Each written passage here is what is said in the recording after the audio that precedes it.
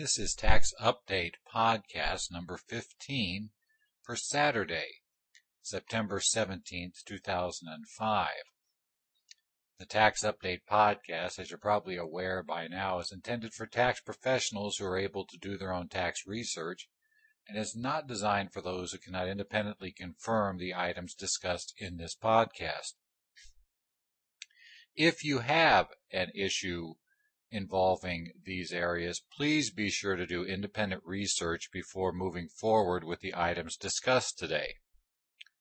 Today we are going to discuss the second chance regulations, second chances to make elections, under Regulation 301.9100-1, 2, and 3. Today's podcast is being recorded here in Tucson at the University Marriott, where I'm staying this Saturday. My wife is down here for a conference on medical coding at the Tucson Convention Center, and I'm here using up a free night of Marriott stays that I had from previous travels. So we came down here and spent the evening in Tucson and are going to go back tonight. Basically, I'm sitting here overlooking the University of Arizona campus, not terribly far from the Tucson Community Center. And we'll be leaving here in a few hours, checking out of the hotel. But prior to that, I'm going to go ahead and record the following week's podcast, so I have that ready to go. This week's podcast deals with the regulations noted that deal with the fact of life in tax practice. All of us have to deal with the fact that due dates are a matter of norm in tax practice. And in fact, we have deadlines beyond the simple tax return deadlines most of our clients are aware of. A number of elections must be made by specified dates, and if those dates are missed, the right to take the election is lost forever. In some cases, these are elections that affect the entire life of a business or an organization. So once you fail to make this election, you may be in trouble from here forward. As well, the elections are ones that can have significant consequences. Now, basically, these elections tend to be required to be met by a due date because they're elections of a type where Congress indicated they didn't want taxpayers to be able to go back and forth and game the system. For instance, the election to carry forward a net operating loss must be made on the original return. Congress did not want taxpayers to be able to first carry back the loss, and then after they got to look forward, remember this thing runs for many years in the future, decide, I would have gotten more money back had I waited. So what I want to do now is undo my carry back and now elect to carry forward and get my tax in a later year, but have already had the money from the carry back, so I'm just going to pay the interest differential. I'm going to get so much more back, I'm better off. Congress didn't want that type of calculus being run on these elections. So what the Congress decided was that you had to make your choice when the return was filed. The IRS, recognizing that some of these options are rather arbitrary, said, well, we're going to give you an out of sorts under these rules that we're going to discuss today, but we're going to limit this out.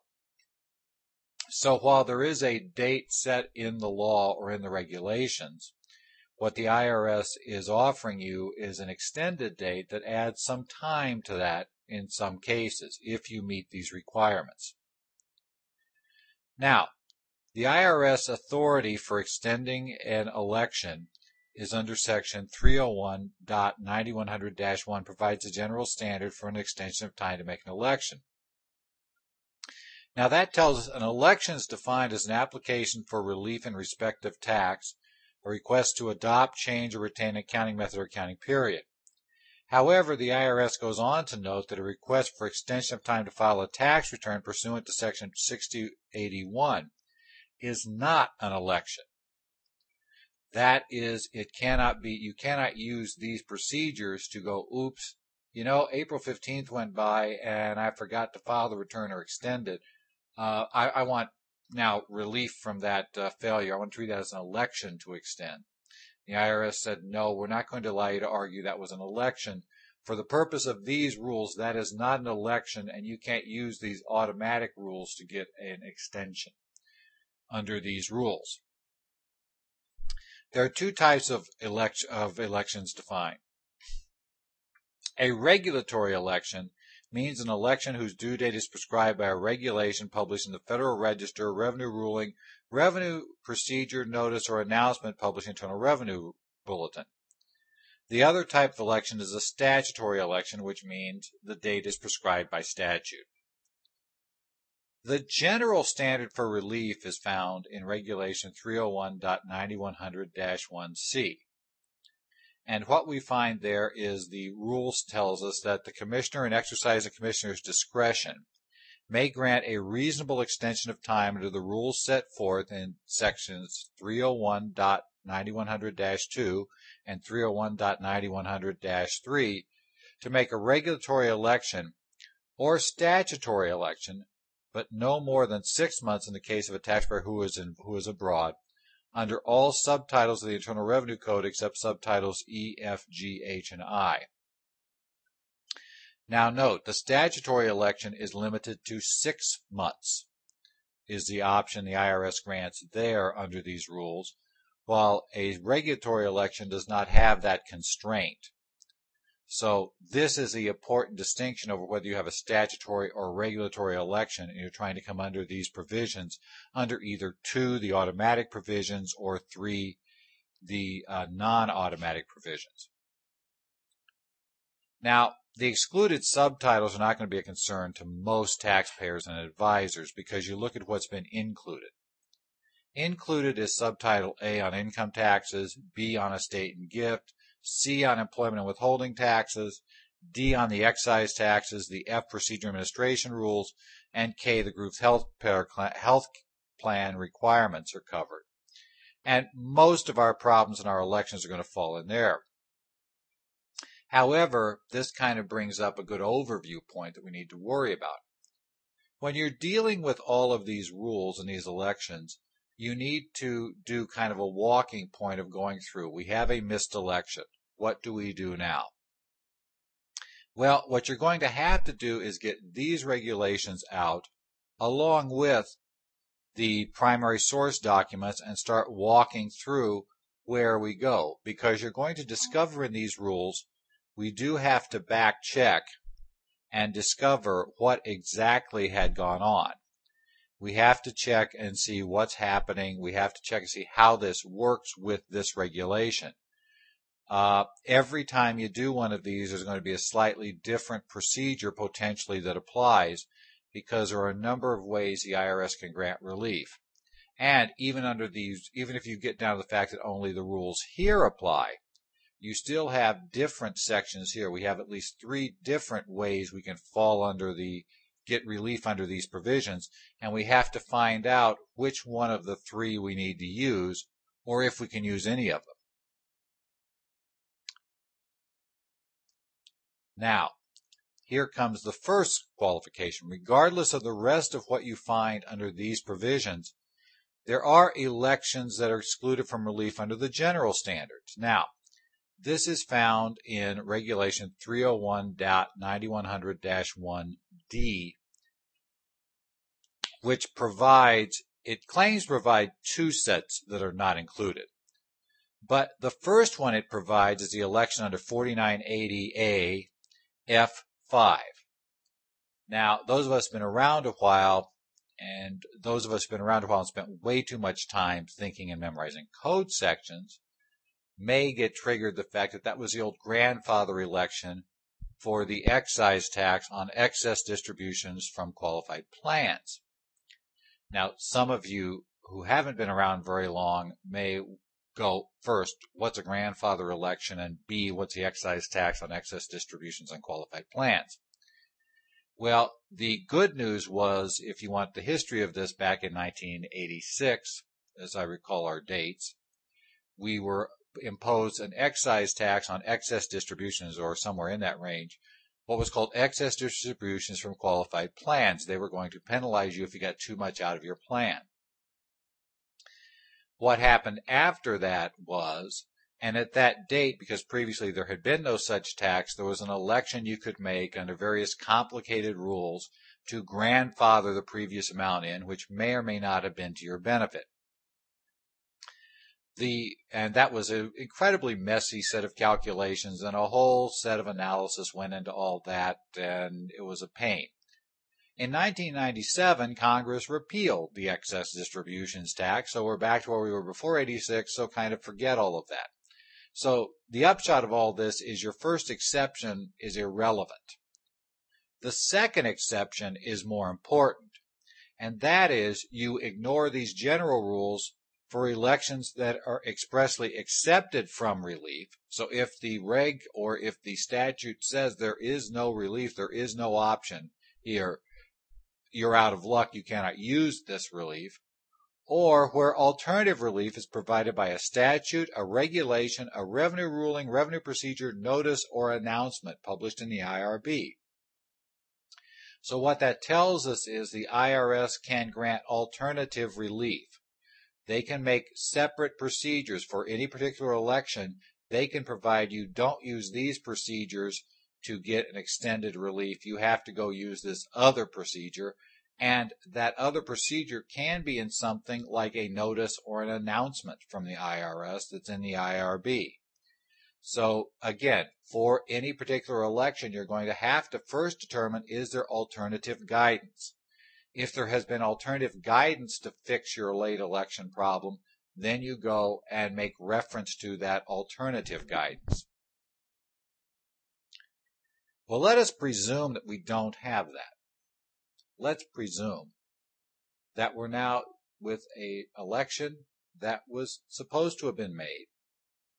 The election was not made, and we're past the date when it should have been made. And now we're looking to fix the problem because we have decided that election is one that would have benefited the taxpayer. The taxpayer wants to make it.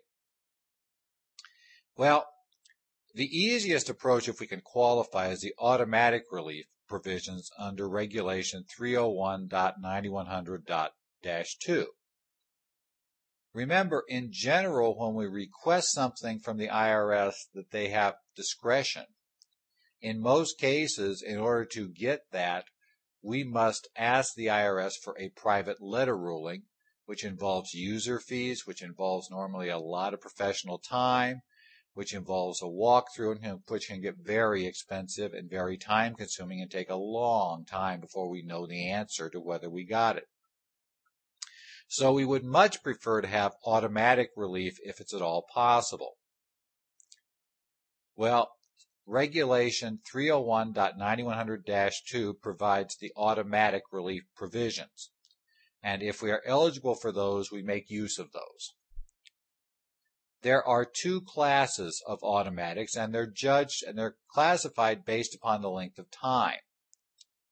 Under Regulation 301.9100-2B, there is basically the automatic, or I should say under .2A, there is the 12-month relief provided for certain elections. Now, these are specified elections. A broader class is eligible for the automatic 6-month extension under 301.9100-2B. So we have 12-month and 6-month automatic extensions. If we don't fall under those, then we have to drop into the next provision, which is the discretionary grant of relief under 301.9100-3, and that will require a private letter ruling. In both automatic cases, the taxpayer must take the corrective action described at 301.9100-2C and must follow the procedural guidance found at 301.9100-2D. What is the corrective action? Well, the corrective action is the same for both the 12 and 6-month extensions, and basically, for purposes of this regulation, the regulation provides corrective action means taking the steps required to file the election in accordance with the statute or regulation published in the Federal Register or revenue ruling, etc., where you're told how to do the election. So you have to follow all the procedures as if you had made the election correctly. And for those elections required to be filed with a return, the corrective action includes filing an original or amended return for the year a regulatory or statutory election should have been made, and attaching the appropriate form or statement making the election to that return. So we have to, if it's required to go with a return, we've got to file the return or file an amendment to the return and attach the election. Taxpayers who make an election or automatic extension must file the return in a manner that's consistent with the election. That makes sense. If we make the election changes how we should have reported things on the tax return, we need to file a return in that fashion, and must comply with all other requirements for making the election for the year in question, and for all affected years. Otherwise, the IRS may invalidate the election. So basically, you make the election, you do have to go back and fix it. You can't argue that, well, it's not really a significant change this year, so I don't want to amend and change the return. Sorry, if you need the election to be valid, you must go back and make the changes. If you don't get the automatic correction. Therefore, without the automatic correction, you don't have an election, and you may have potentially invalid election. That could be a problem going forward. If the taxpayer qualifies for the automatic relief, you do have to follow the procedural requirements, which requires a notation at the top of the documents being filed. And basically what you say is you say filed pursuant to Regulation 301.9100-2. You send your automatic extension to the same address that the filing to make the election would have been sent had it been timely filed.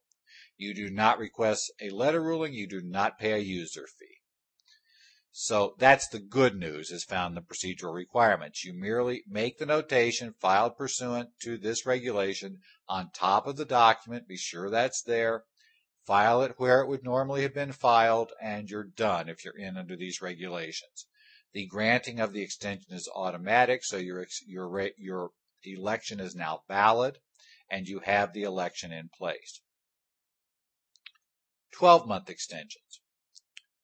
The 12-month extension rule applies to a specified subset of elections. The IRS lists them in the regulation.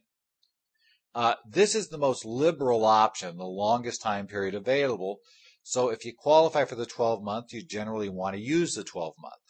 So suggestion is you take the list that is provided in the materials and use that as a checklist when you discover an election's been missed. If an election's been missed, you drop straight to here and see if we're within 12 months of when we should have made the election. You drop straight into this list and see if it's listed here. If it is, you breathe a sigh of relief and start the action in time before the 12 months run. Now, basically, it provides in general an automatic extension of 12 months for making a regulatory election. Now, note, again, these are only regulatory elections are in this list. If it's a statutory election, it won't be here because, remember, the statutory elections are limited to a 6-month extension. They couldn't be 12-month extensions.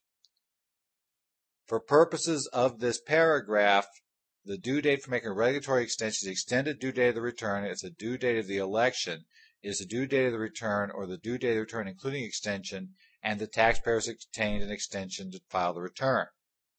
Okay, so if it's that tells you the definition of what your date was if you have a 12-month. And this extension is available regardless of whether the taxpayer timely filed his return for the year the election should have been made. That's very useful. Even if the return was not filed and the election should have been made by the due date of the return, you still have the 1-year period to do it.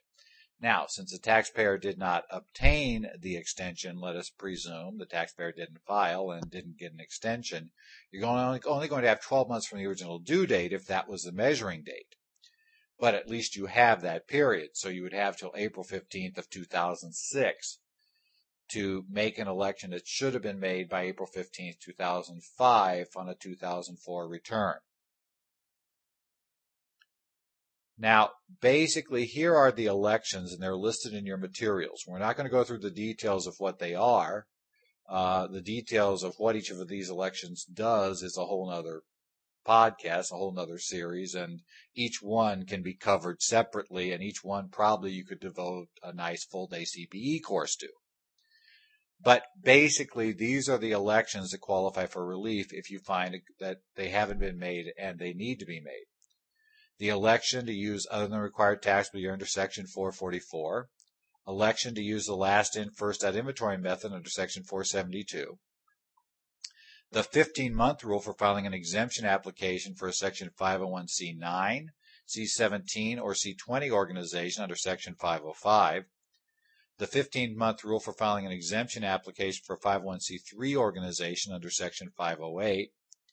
The election to be treated as a homeowner association under Section 528. The election to adjust basis on partnership transfers and distributions under Section 754. The estate tax election to specifically value qualified real property where the IRS has not yet begun an examination of the filed return under 2032 Cap A D1.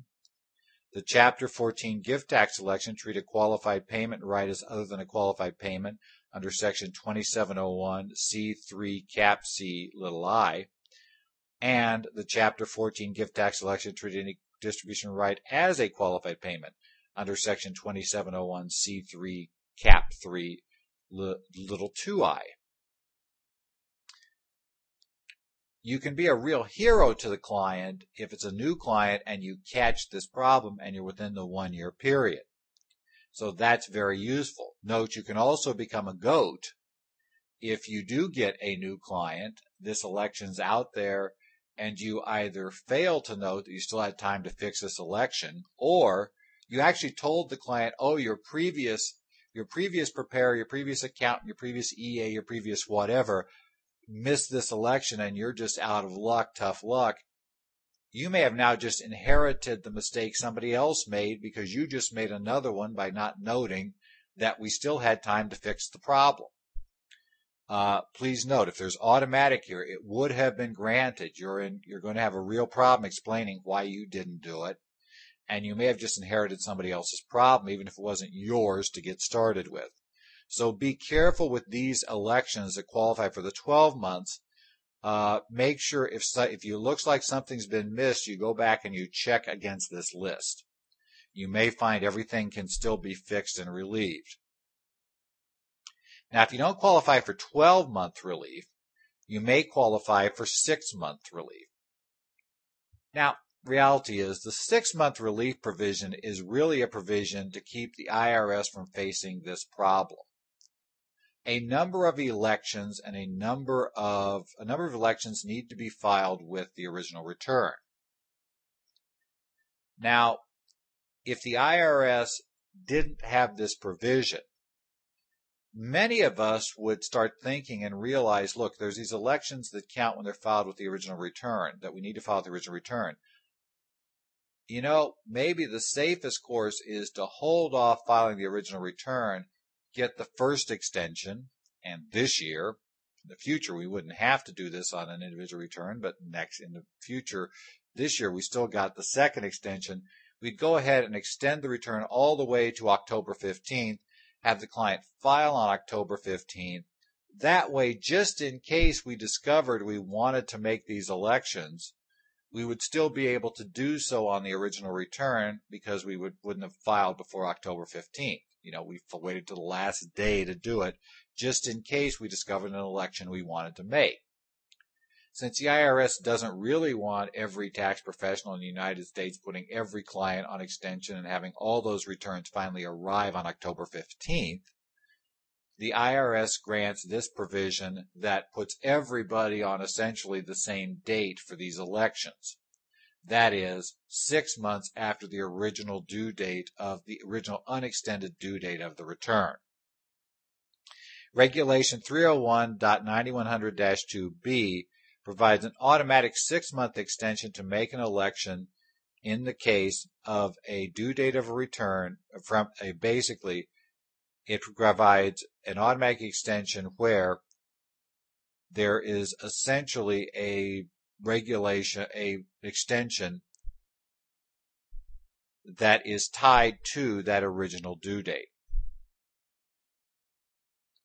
Now, this paragraph, as a note, does not apply to regulatory or statutory elections that must be made by the due date of the return, excluding extensions. Some things have to happen by that due date and really tied to there. If they're tied to that date, you don't get the 6 months. That is, if you wouldn't have been any better by filing the extension, well, without this provision, we're not going to grant you something here.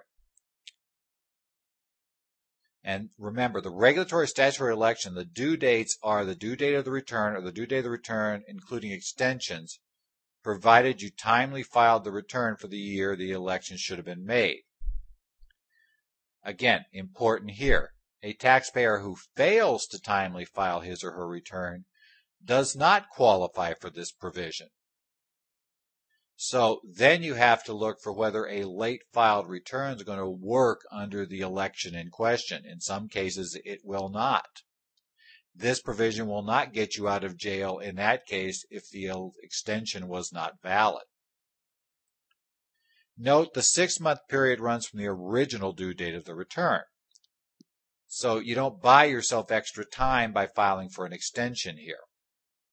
If I file for an extension, what I've really done is reduce the 6-month extension to 6 months minus however long it takes me to actually get the return filed. So taxpayers who file on October 15th will not have any days to avail themselves of this. A taxpayer who filed on October 15th or on August 15th still has 2 months to avail themselves of this. A taxpayer who filed by April 15th still can avail themselves of the full 6-month extension. Now, basically, it provides a second chance to correct oversights. That's important. That includes oversights that might have occurred during the heat of tax return preparation season. Suddenly you notice in reviewing the client's work during the year that, they probably should have elected this on the return that was done in April. Well, you still have a chance to correct this problem through October 15th. The extended due date deadline effectively for everybody. So make a note that the taxpayer should have done this. Some of the elections that can be corrected here, let's say the taxpayer had a net operating loss and you discover now that, oops, what I really should have done was, we intended to attach an election to carry the loss forward, but we didn't. You can fix that problem at this point. The client can fix the problem by now attaching the election to carry the loss forward, and then can act and do that. We don't have the problem. Or let's say the taxpayer had an installment sale and had reported the installment sale on the installment basis, but now wants to make an election. Remember, under that provision in the code, we look at an election to report the entire gain in year of sale. Perhaps we discover the taxpayer received full payment by now for 2005. We also discover that, we're going to pick up either all the gain in 2005 or all the gain in 2004.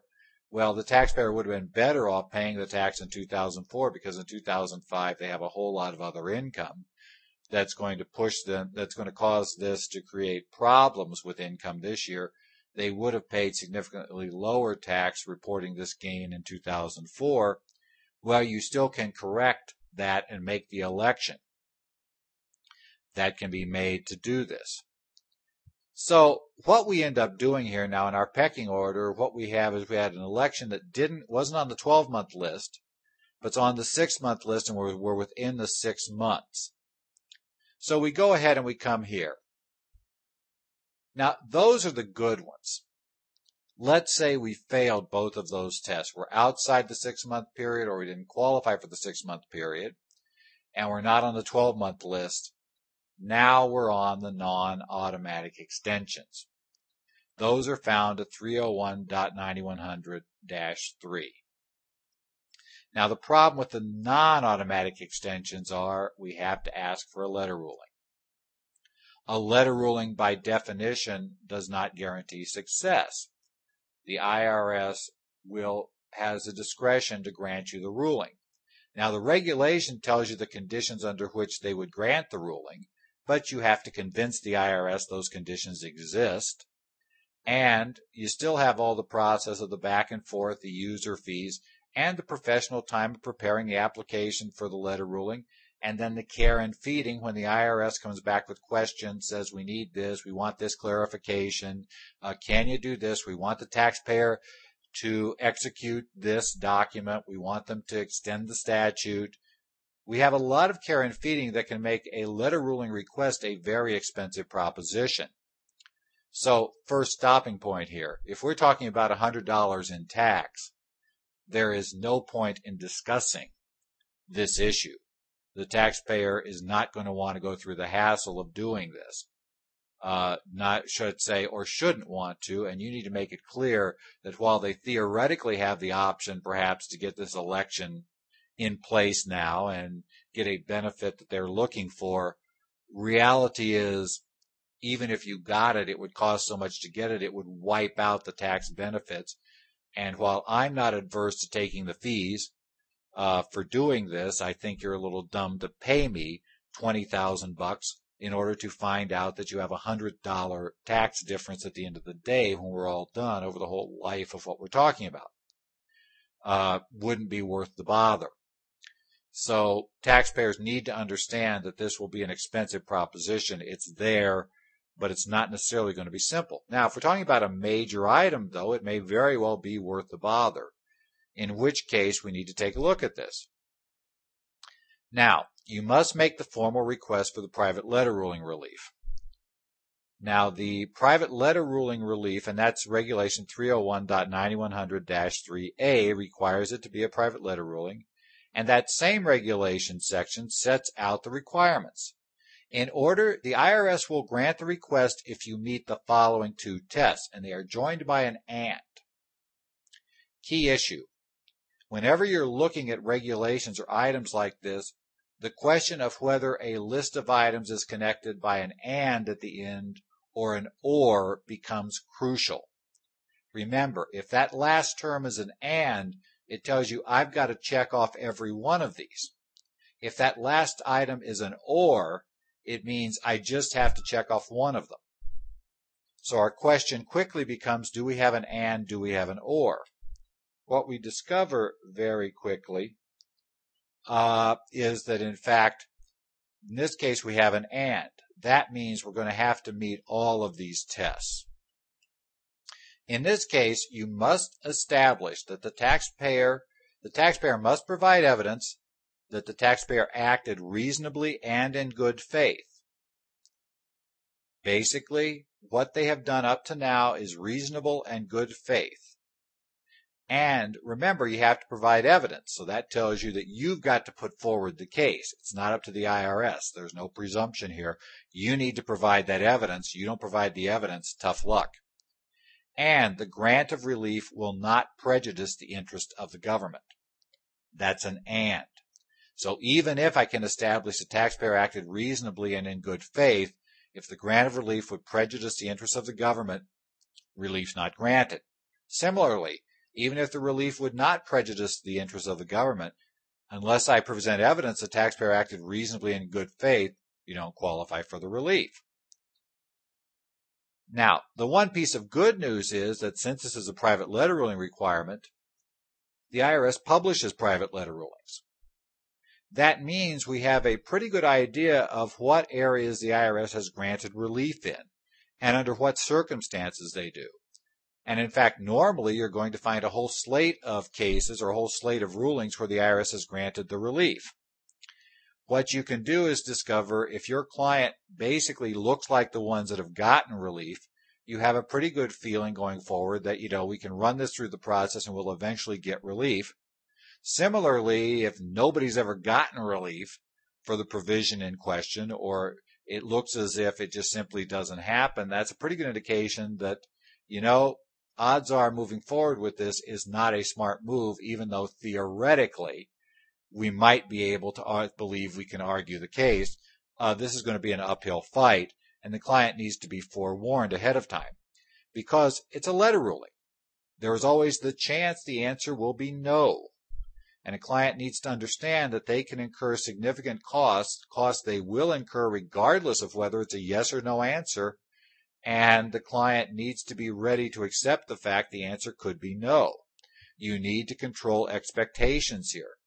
Clients who now believe they've really, really fouled up and really have a problem are going to want to believe there's an out. you need to very carefully manage the fact that, look, this out may not work. You have got to understand that going forward has a cost. That cost may bear no fruit, and you may just have paid fees to me for nothing. At the end of the day, we may still be back where we are. If you can accept that, we move forward. If you can't accept that, then you need to find another person to work with, because that simply is how it's going to happen. Now let's go for acting reasonably and in good faith. Regulation 301.9100-3B1 provides a list of cases under which the taxpayer will be deemed to have acted reasonably in good faith. Note, the language of the regulation is such that this list isn't exhaustive. If you're not on this list, you can still argue you acted reasonably so long as you don't fall into the list of things deemed not to be reasonable and good faith, found at Regulation 301.9100-3B3 that we'll talk about later. Now, here are the situations where the taxpayer acted reasonably and in good faith, and they are joined by an or, so we just need to meet one of these. First, you request the relief before the failure to make the regulatory election is discovered by the IRS. Second, failed to make the election because of intervening events beyond the taxpayer's control, such as death. Let's say the taxpayer was incapacitated. Something external happened that kept the taxpayer from doing it. These days, you were in New Orleans when Hurricane Katrina hit. You have property there. All your records are there. You may be unable to timely make that election. Let's say that was the reason. Failed to make the election because after exercising reasonable diligence, taking into account the taxpayer's experience in the complexity of the return in issue, the taxpayer was unaware of the necessity for the election. That is, ignorance is an excuse here, if it's reasonable ignorance, and you've reasonably been diligent. You reasonably relied on the written advice, now this is important, of the IRS. The fact that you called somebody on the phone doesn't count. And you have to explain that to the client. That's not going to get us this automatic. I need a piece of paper where they said you didn't have to do it. Or you reasonably relied on a qualified tax professional, including a tax professional employed by the taxpayer, and the tax professional failed to make or advise the taxpayer to make the election. Now that last case is a key one and can be problematic, because what you're asking in that final case is in order to get that one, the IRS is going to ask you to prove you did it. Remember, we have to present proof. Well, the proof is going to be, essentially, since we're saying that a professional failed to advise us, is going to have to be the professional admitting they didn't tell us. Well, that may be a problem to get a professional to admit. This is just real-world questions. Now, that one is also covered by a special part of the regulation. Reasonable reliance on a qualified tax professional is defined at 301.9100-3B2. For purposes of paragraph B, a taxpayer will not be considered to have reasonably relied on a qualified tax professional if the taxpayer knew or should have known the professional was not, 1, competent to render the advice in the regulatory election, or 2, aware of all relevant facts. Reverse that. In order to get this, you need to show the person you dealt with that it was reasonable to believe they were competent to render the advice. This wasn't some guy you stopped on the street. And 2, they had all the relevant facts. They were aware of all the facts. You provided them with all the facts. If you don't show both of those are true, you're going to have trouble with the reliance on a professional. Now, the courts have analyzed this in a slightly related area. In fact, I think a very good case to look at is the case of Neonatology Associates versus Commissioner, where Judge Laro gave a pretty good analysis about the problems of reliance on a professional, or a case where he argued that they didn't. The problem in neonatology, which dealt with penalties, was that the professional in question was an insurance agent who's not a tax professional, who had a lot to gain from the transaction, and who therefore didn't seem objective, and it just did not seem reasonable in the judge's view to rely on that professional. Even better, he didn't really seem to provide anything that was there. Basically, No, none of them. They claim to have relied on opinion letters out there. Here was a problem where, in fact, the opinion letters, nobody testified they ever looked at one. Well, you relied on one, but you never saw it. Tough to rely on something you didn't read. Well, we relied that somebody told us there was one. Not good enough. And they also attempted to argue, well, merely because my return was prepared by a certified public accountant, that was reasonable reliance. And the judge pointed out there that you didn't show evidence that you ever told the certified public accountant about all the details of this transaction. And you can only rely on the professional if you provided them with all relevant details.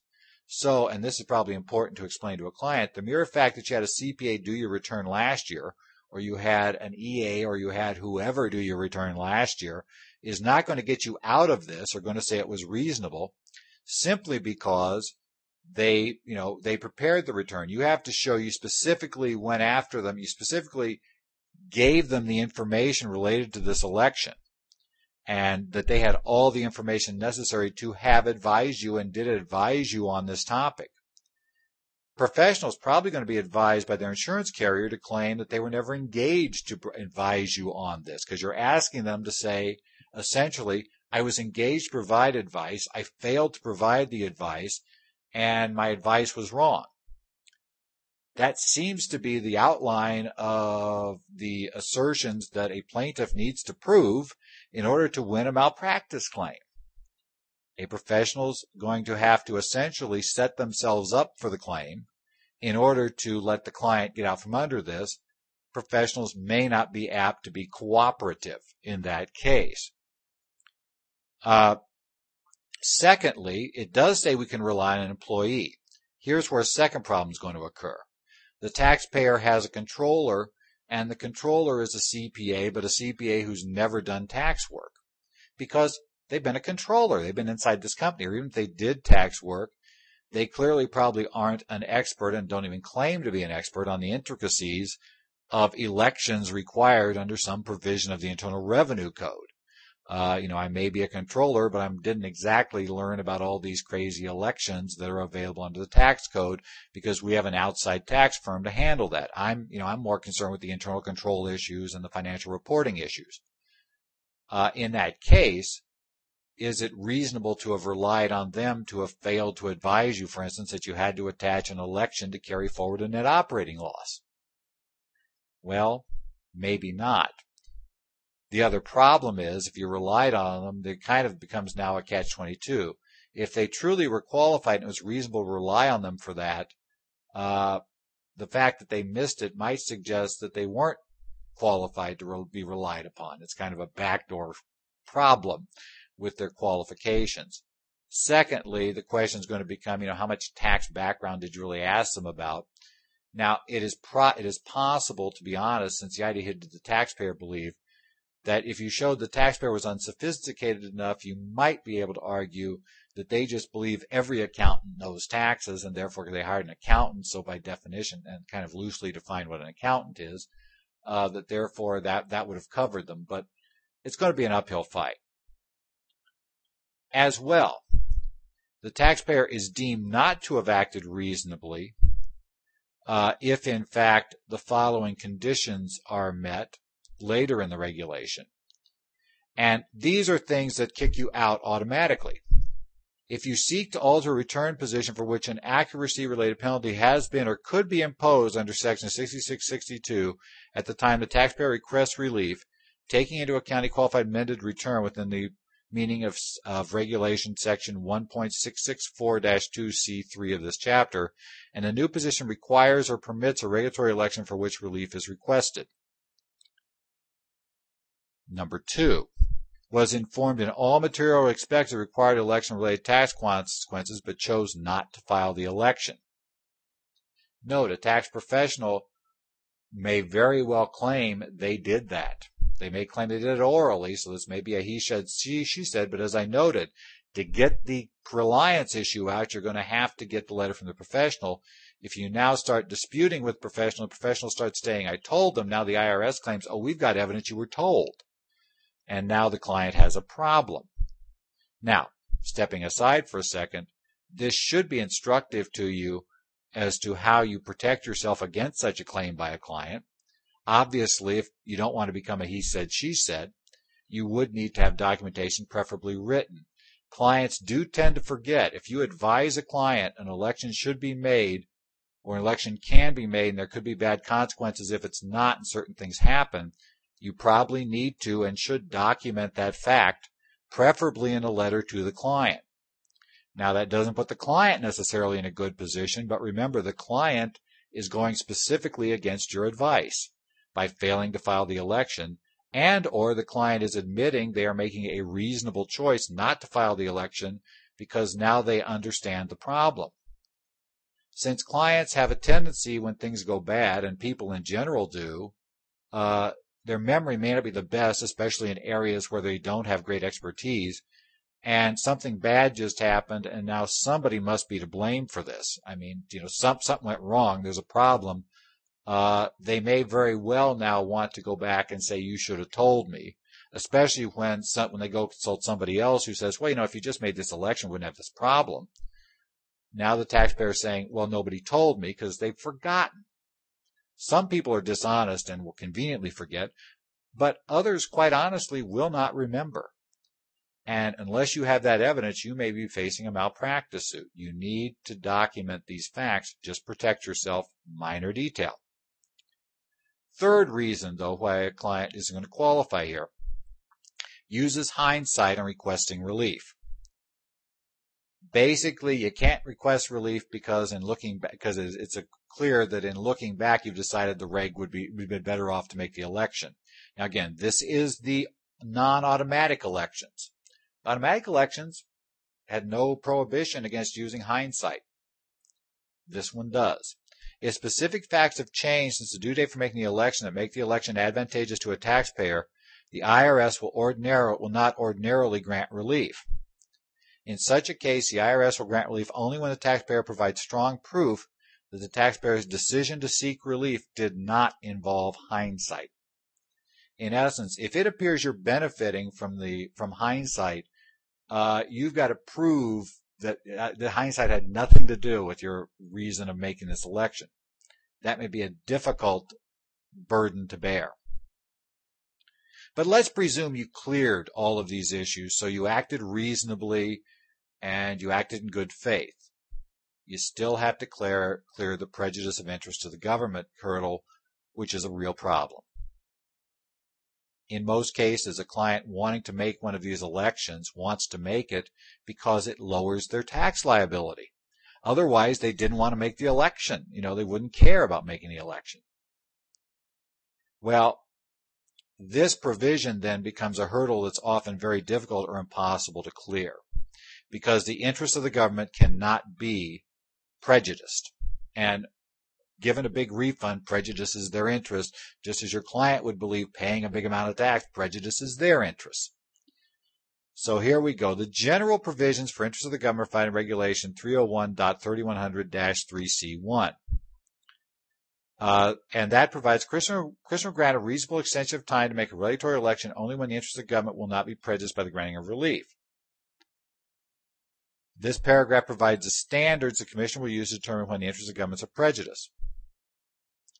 Number one, lower tax liability. Interests of government are prejudiced. That's a key word. Doesn't say maybe, doesn't say are presumed to be, says are prejudiced. If granting relief would result in the taxpayer having a lower tax liability in aggregate for all taxable years affected by the election than the taxpayer would have had if the election had been timely made, parenthetically taking into account the time value of money. If the taxpayer's better off from a tax perspective by making this election, and we do consider time value of money, so the mere fact that tax gets paid back the next year, if that's all that happens as a pure swap, you're still not going to carry this one because time value of money, the government was better off having it earlier. You have a problem here. Similarly, if the tax consequences of more than one taxpayer are affected by the election, the government's interests are prejudiced if extending the time for making the election may result in the affected taxpayers in the aggregate having a lower tax liability than if the election had been timely made.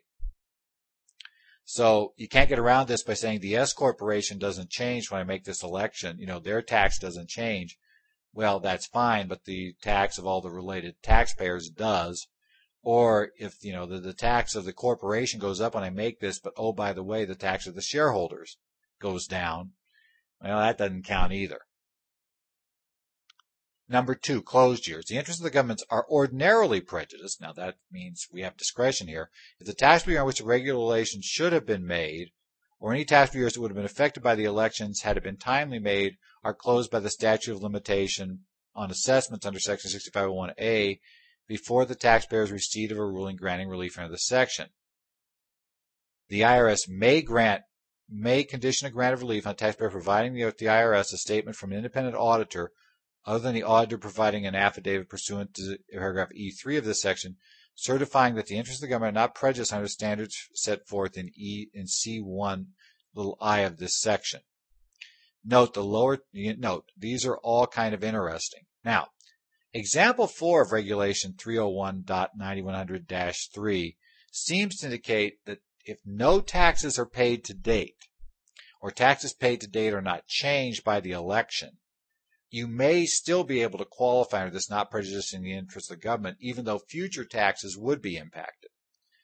Now, the actual example is a little bit unrealistic, I think, because I don't see many cases where that fact pattern would hold, but it does suggest that the real test was no difference to date.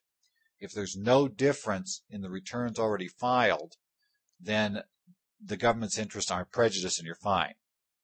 Accounting methods and period tests are subject to a higher hurdle. Those are described in our materials. There's also a couple of things under D section 301.9100-3D that's called effect on amended returns that really provides for limitations that impact primarily on the benefits the taxpayer has to give up. Taxpayer can't object to the second exam on the issues under, this is second exam because they've just changed the issues. Those issues are allowed to be examined now, even if the previous exam was in place. And secondly, the taxpayer may have to agree to extend the statute for assessment on these issues. The IRS can condition things on that. If you've gotten this far and the taxpayer is still convinced that they're going to go forward, then there are procedural requirements in 301.9100-3E that must be complied with. Make sure your taxpayers go through those. The procedural requirements would have to be complied with in order to meet that. If somebody's going this far, then you start dotting the I's, crossing the T's, providing all of the required documents and affidavits, and start collecting this. And you quickly discover when you go through this is going to be a complex undertaking. It's going to require a lot of work, and it's going to be expensive. Now, what we've got here is a real issue where clients are going to need to be able to understand that these are complex rules, complex issues. There are ways to fix it. Realize, in some cases, there are simple ways to fix the problem. You need to be aware of those. You need to have these in your arsenal of tools. But as well, taxpayers need to be aware that sometimes it's just not going to be reasonable to go forward, even though theoretically we could fix an issue. This has been Tax Update for Saturday, September 17th, 2005. Now, later this week, I'll be doing the Arizona Society Circular 230 update. And as of the day I was recording this, there was still some space available. I don't know if there will be by the time you listen to this. But if you can, go ahead and you're in the Phoenix area. You can sign up. The course will be at Central and Thomas in the Hilton Garden Inn. Be held over lunchtime on the 20th. You get a lunch out of the deal, plus continuing education. I will also be traveling later that week to Roanoke, Virginia for the Virginia Accounting and Auditing Conference in Roanoke. So I will actually be there the Saturday following, and we'll probably tape my podcast for that Saturday. Tape my podcast for the following Saturday while I'm in Roanoke. But I'll be there and doing a presentation there the following week at their conference on Monday and Tuesday. I've got presentations going on technology in the tax practice. So I'll be on the road a bit and around a bit. But this has been the tax update for Saturday, September 17th, 2005.